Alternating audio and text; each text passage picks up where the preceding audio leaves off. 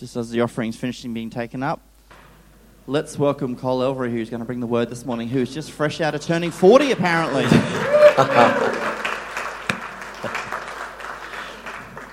That's a rumour, if you want to believe it. So, it's all good. It's a little bit of deja vu. I got the opportunity to do the New Year's message at the beginning of this year, which was great, so I must have done okay. Someone asked me to do it again. If not, well, you guys are in the wrong seats. It's your problem. Wow. So New Year's Eve, end of the year. I don't know about you, but I'm not quite sure how we got here. Has anyone else had one of those years? Or more importantly, why are we here already? What happened to the rest of my year? But the reality is that when you wake up tomorrow morning, it's going to be a whole different year. Apparently at midnight tonight, what did I read the other day? Midnight tonight is the only time where all of your under 18s will have been born in the 2000s and your over 18s will be born in the 90s and beforehand. Have a think about that for just a second. That'll blow your mind. But anyway, that's the only time that'll happen. It's not what I'll be reflecting on at midnight, that's for sure. But yeah, look, another year done. Summer's here, school holidays. I love this time of year. I get to watch a lot of cricket. It's great. Come on, cricket fans, come on, where are they?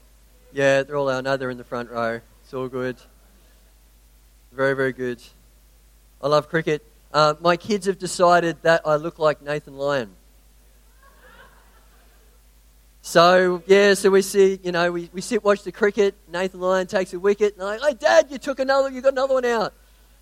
So if you want to, you feel encouraging this morning, and if you're, nice one, Gary, I'm happy with that. It's all good. But, 2017. I think there's times where I felt like I got hit by a truck. And then you get up and you get hit by another truck. I'm not sure what your year was like, but there's been a lot that has happened over the last 12 months. So a few of the major events around the world. Of course, the United States ended up with a new president. Jury's still out on that one, but that's okay. But Donald Trump is now the president of the United States. He's gone from TV celebrity to a bigger TV celebrity. But anyway, Roger Federer wins 2 out of the 4 tennis opens for the year after people told him he should be retiring. Well, they can go jump somewhere else because he's still fantastic. Australia wins the Rugby League World Cup. No, that's not a surprise. Anyway, moving on. Of course, there's been laws and weird votes and all sorts of things that have happened in our country this year as well. Lots and lots of different things. Now, that's some of the big global stuff. But I'm sure that for each and every one of you, you've had your own interesting highlights and challenges that are there. If you're looking at your year, how would you evaluate that? Every different family, every circumstance is different. What would you do? Was it tough? Was it a success? Did it go too fast?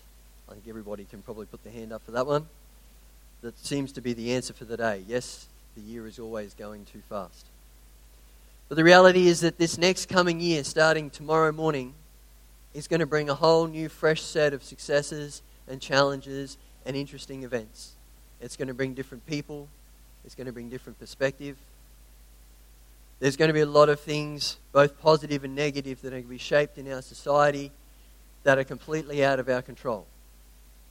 Think about how many circumstances in your world this year that just happened.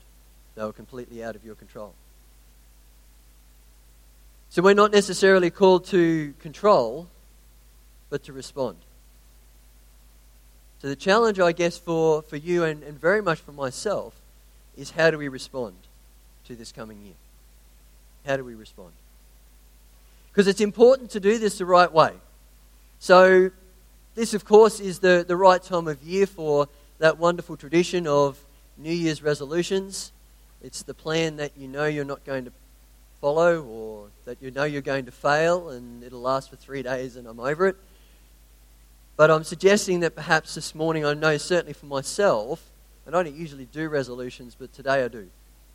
And this one I intend to try and last. And so I want to share it with you this morning. It's entirely up to you whether you want to get on board with this or not. But what I'm looking at this morning is a resolution that says we are called to be Christ's ambassador. In a world with so many differing changes, opinions, thought processes, moral compass. Like someone stuck a magnet on a few people's moral compasses and it's pointing in an interesting direction. But we're called to be an ambassador for Christ. 2 Corinthians 5, verses 20. It worked. Look at that. So, we're therefore Christ's ambassadors, as though God were making his appeal through us. We implore you on Christ's behalf, be reconciled to God. We are Christ's ambassadors. Now, I'm not sure about you, but I had to look up what exactly does an ambassador do? What is the job description of an ambassador? Because we've got them, just about every developed country has ambassadors scattered across the world. Paul's writing about ambassadors. This is not a new thing. What is an ambassador? So, welcome to ambassador class. I'm going to take you through the steps that I've training myself on what this whole ambassador idea is about. So, according to Google, who is the world's foremost authority on everything, or seems to be at the moment anyway, an ambassador is a diplomatic representative that attends international meetings, banquets and parties. Sounds like a pretty good deal so far, doesn't it? And acts as a figurehead for their country of origin. Stick that one in the pot and stir it around for a little bit. Ambassadors are also known as diplomats. So this is a more general term for describing those that work in a foreign country while retaining citizenship in their home country. This is an ambassador. They attend parties, banquets, and feasts. You guys can all go home now. That's not what an ambassador does. They attend those things as a representative of the figurehead of their country and retain citizenship of their home country. So some of you might be starting to work out where I'm going to go with this morning, but I'm going to go there anyway. So what does this equate to? What does this really mean for us? Because we're not called to be an ambassador for Australia, as much as I love this country. We're called to be an ambassador for the kingdom of God. That's our true allegiance. What does that look like? Ambassador for the kingdom of God is a diplomatic representative of the kingdom of God. So they act as a figurehead for their country of origin. So you are directly representing Jesus in the social situation that you are in. Think about that for a moment. In the social situation that you are in, that's physically, and in today's day and age, it's online. The social situation that you are in, you are representing Jesus if you are Christ's ambassador in that situation. That you are retaining the citizenship of the kingdom of God. Of course, John 17 talks a lot through about this idea. Jesus was praying for his disciples and praying at Gethsemane just before he was arrested. And he goes through chapter 17 of John and talks about the idea of being in this world, but not of this world. I'm here, I'm a physical representation, physically present in this world, but I do not share the world's viewpoints and I do not share the world's value systems. I am just simply here. Because while I am here, I still retain the citizenship of my country, of the kingdom of God. So what are the interactions of an ambassador? What does it look like? What should it look like? If you are an ambassador for the kingdom of God, what should it look like? Acts 1, verse 8, which of course is one of the mantras of this house.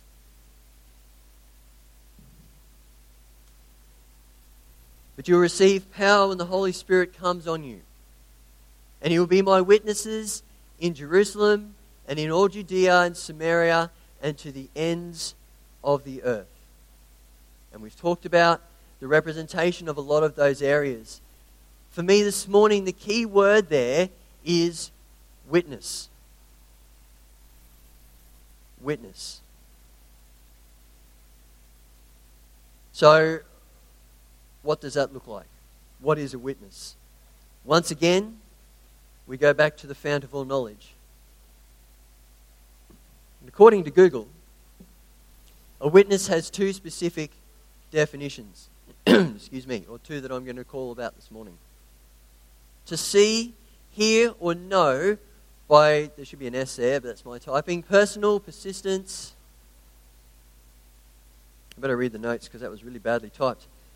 Personal presence and perception. To see, hear, or know by personal presence and perception. To give or afford evidence of. These are the definitions of a witness. So we put that back into Acts 1 verse 8. We now have this. And you will, for God, give or afford evidence of what you see, hear, or know by personal presence and perception in Jerusalem, Judea, Samaria, and the ends of the earth. That's what we're asked to do. That's our response. That takes on, for me, a whole new other depth of meaning of what I'm asked to do.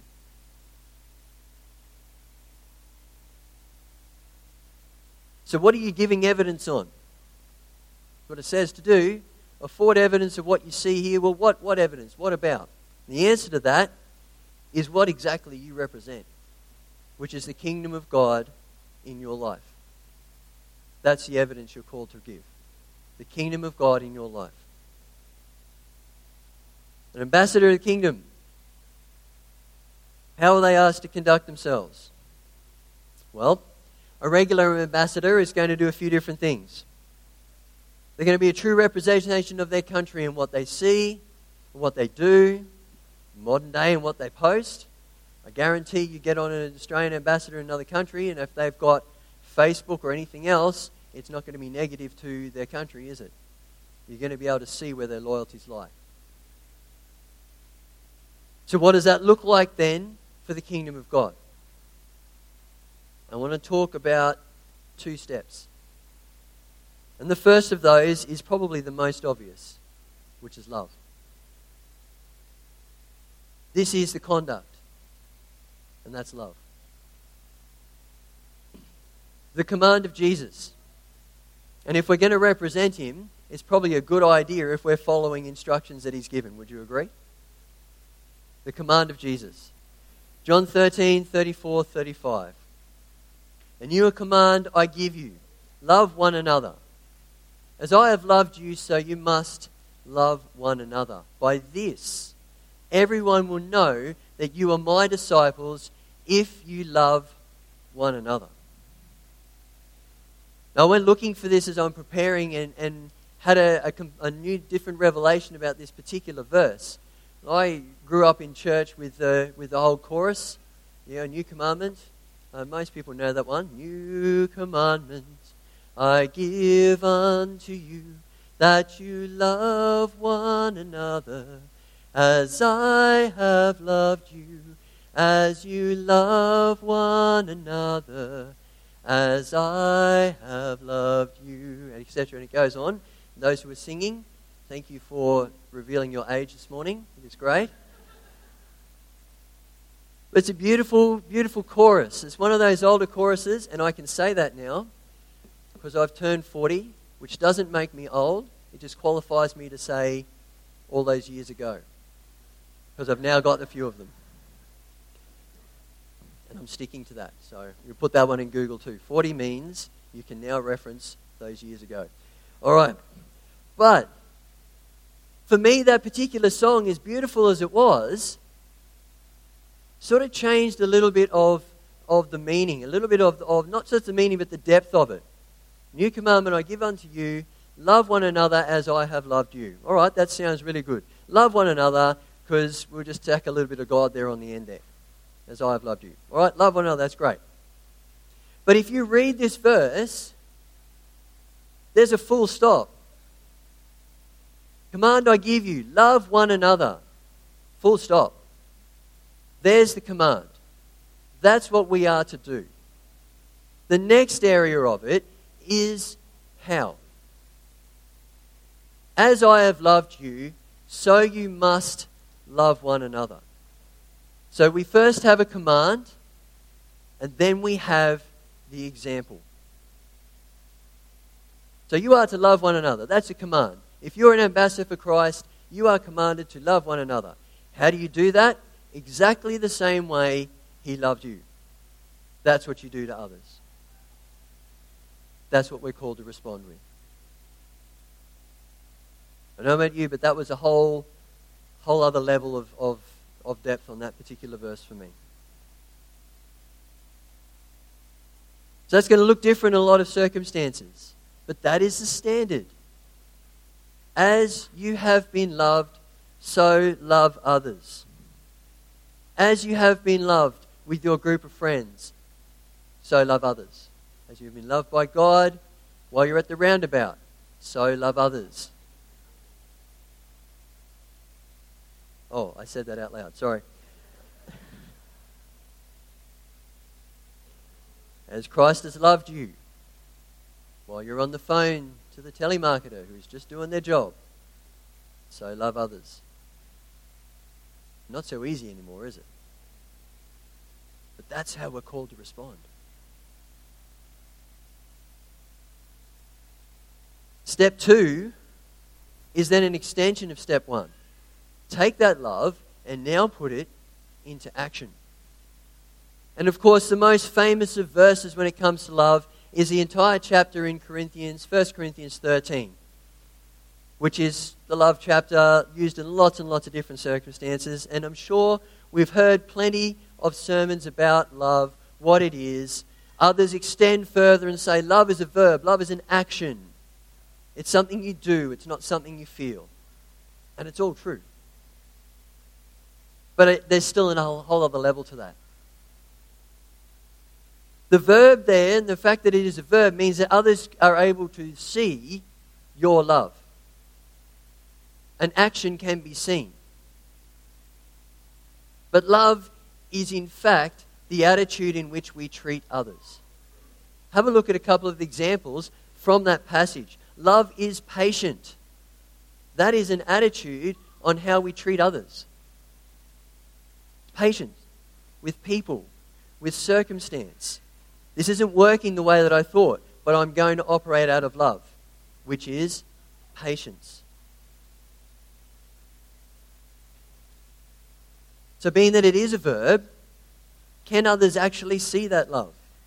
Can they see that love in your interactions? Can they see that love when you're merging onto the roundabout? Can they see that love? It's an action. It's a verb. It should be something that is seen. Love is kind. This is how we treat others. It's not the physical action, it is the heart attitude of how we treat others. That is kindness. That is what love is. If we're commanded to love, these are the physical properties of what we are commanded to do. Love does not envy. You don't want after what somebody else has got. Why should you? You have the love of the Almighty God. There is nothing else that somebody else has got that's actually better than that. But it's a hard attitude. And you can go on, you go right down the list. I'm not going to do that this morning. We could be here forever. But you can go right down the list. But love is a hard attitude that is shown out as an action verb that others can see. The reality that we're in, as I mentioned earlier, our Western world has made up its mind on certain aspects of living, certain aspects of society. Some of those aspects, we as a Bible-believing church no longer agree with. How do we respond? Because the reality is that you may not actually win anybody over to your side by starting an argument or a fight. I don't know what you're like, but if someone starts to argue or fight with me, I tend to just, I'm gone. I don't do conflict, sorry, I'm walking away. And it doesn't matter what you're telling me, I'm not going to hear it. Now, how do we respond? So I would propose that our idea is that we need a better way. We need a better way. So if we look at the verse that comes right before this wonderful love chapter in 1 Corinthians, that very verse actually says this. Now eagerly desire the greater gifts. So Paul's just finished talking about the spiritual gifts. And yet I will show you the most excellent way.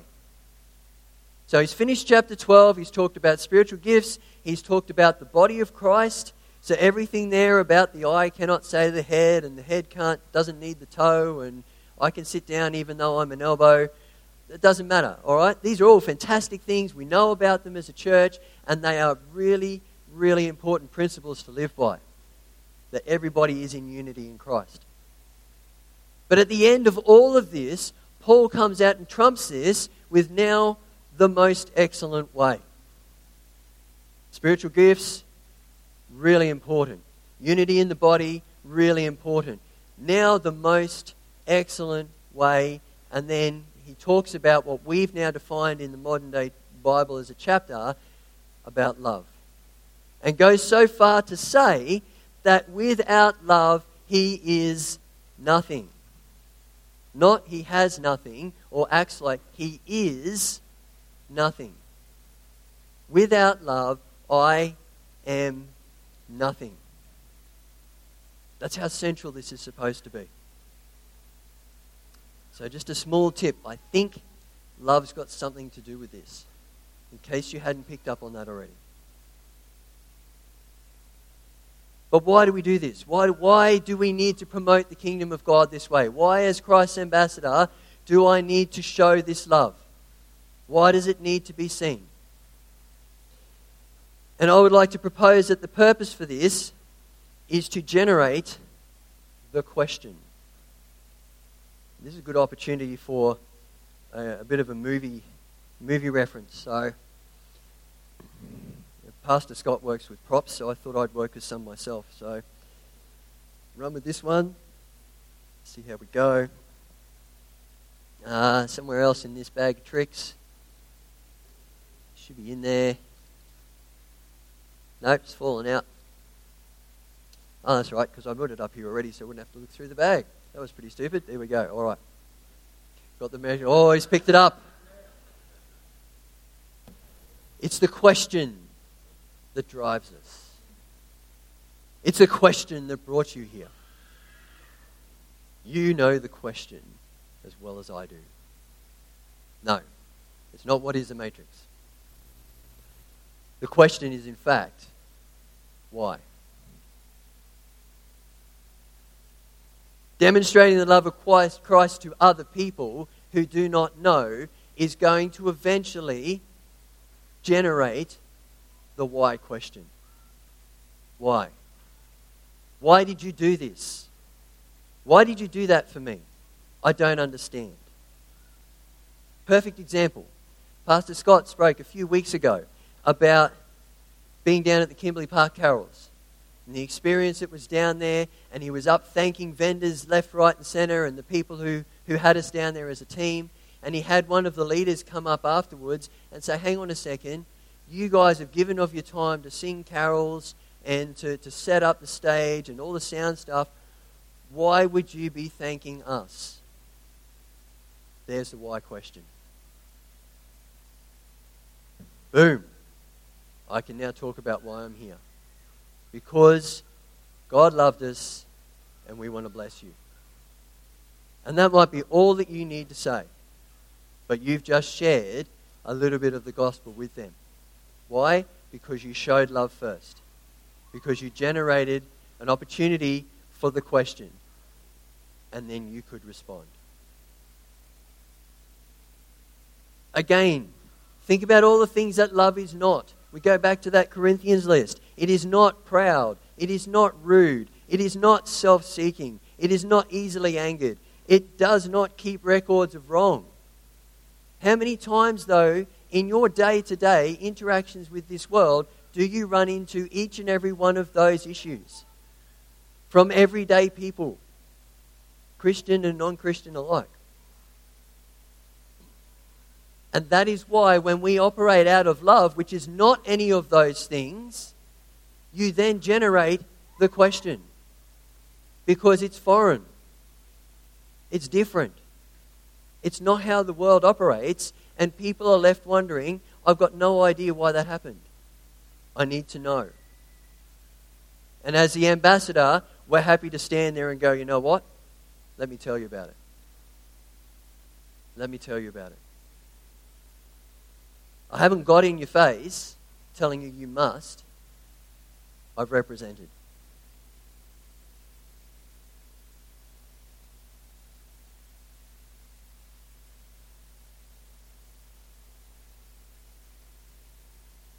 So our challenge then is to go through and to outwork that. Generate these circumstances where the question comes up.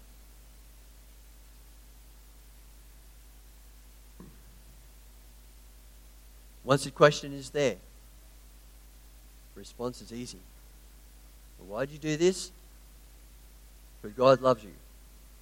And I wanted you to know about it. I have a very, really simple example I'm working on in my own home. Very, very basic. And all it is I've got the nature strip out to the front fence. I've got my place. I've got the neighbour's place. I've got a tiny little piece that goes on one side of my driveway before the fence line's there. All right? How many people just mow to the fence line? Yep, I do that. All right? So I've decided, you know what? What example is that? That I can cut a line there in the grass. It doesn't work. So last time I mowed the lawn, I mowed the whole lot, right down to his driveway. Now, I haven't had anything come from that yet, but over the next couple of times when I continue to do this, as a way to bless him, just go, don't have to worry about the front of your yard because I've got it covered. But the potential is then there for him to come and go, you've just dealt with the whole front of my yard. Why?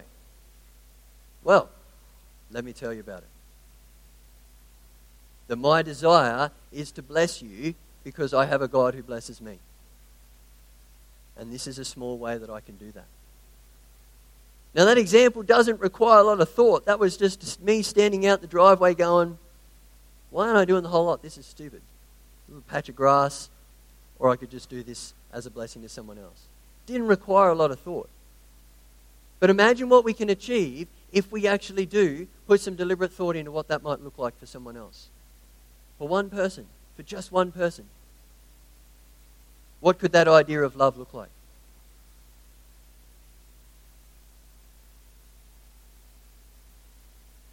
So if I'm going to review, I guess, everything that I've tried to share this morning, it would be this. That we are called to be an ambassador for Christ. And this is my resolution for 2018. To be an ambassador for Christ. An ambassador for Christ, an ambassador for the kingdom of God, will be known because of their presentation and their conduct. It will be seen. As God loved them, they will love others. This will be seen or will be noticed by others, generating the question, to which the ambassador can then fulfill Acts 1, verse 8. And you will, for God, again my paraphrase, give or afford evidence of what you see, hear, or know by personal presence and perception. That's what we're called to do. That in the difficult moments of our year, in those circumstances that you do and don't agree with, you are still called, I am still called, to be an ambassador for the kingdom of God. Regardless of circumstance, situation, personnel, it does not matter. I have been called by my God to be His representative in my small sphere in my world. And that's what it needs to look like. That is my resolution for this coming year. It is up to you to decide what your resolution is for this coming year. But I challenge you, can you create the circumstance to generate the question? Because once the question is asked, they have opened the opportunity for you to share. And that's all the opportunity that God needs to do His work in their life. Let's pray.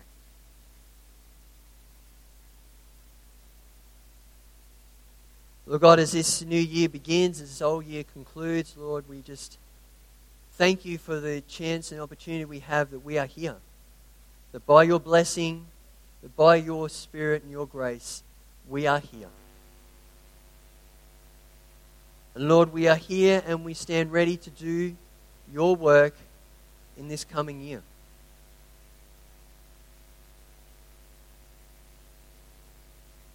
And Lord God, I thank you this morning that this choice is here, that we can choose to take this on. We can choose to be the representative that you ask us to be the ambassador for your kingdom that you want of us. That through your grace, Lord God, we are able now to impact the people in our world by the simple act of love. So Lord God, I pray for each and every one of us for the strength of will and for the fortitude to be able to stick at this, regardless of circumstance, that we would look to you for our strength to be able to effectively represent you in our world. In our small sphere of influence, Lord God, that we can be your direct representative. What a privilege that you have allowed us to have, Lord God, in this. And I pray that we look to you in all things to make this happen. In Jesus' name. Amen. If you want the opportunity to talk with somebody, perhaps you've looked at your world and gone, hey, I'm not quite the rep that I want to be. I'm not really representing in my world at the moment.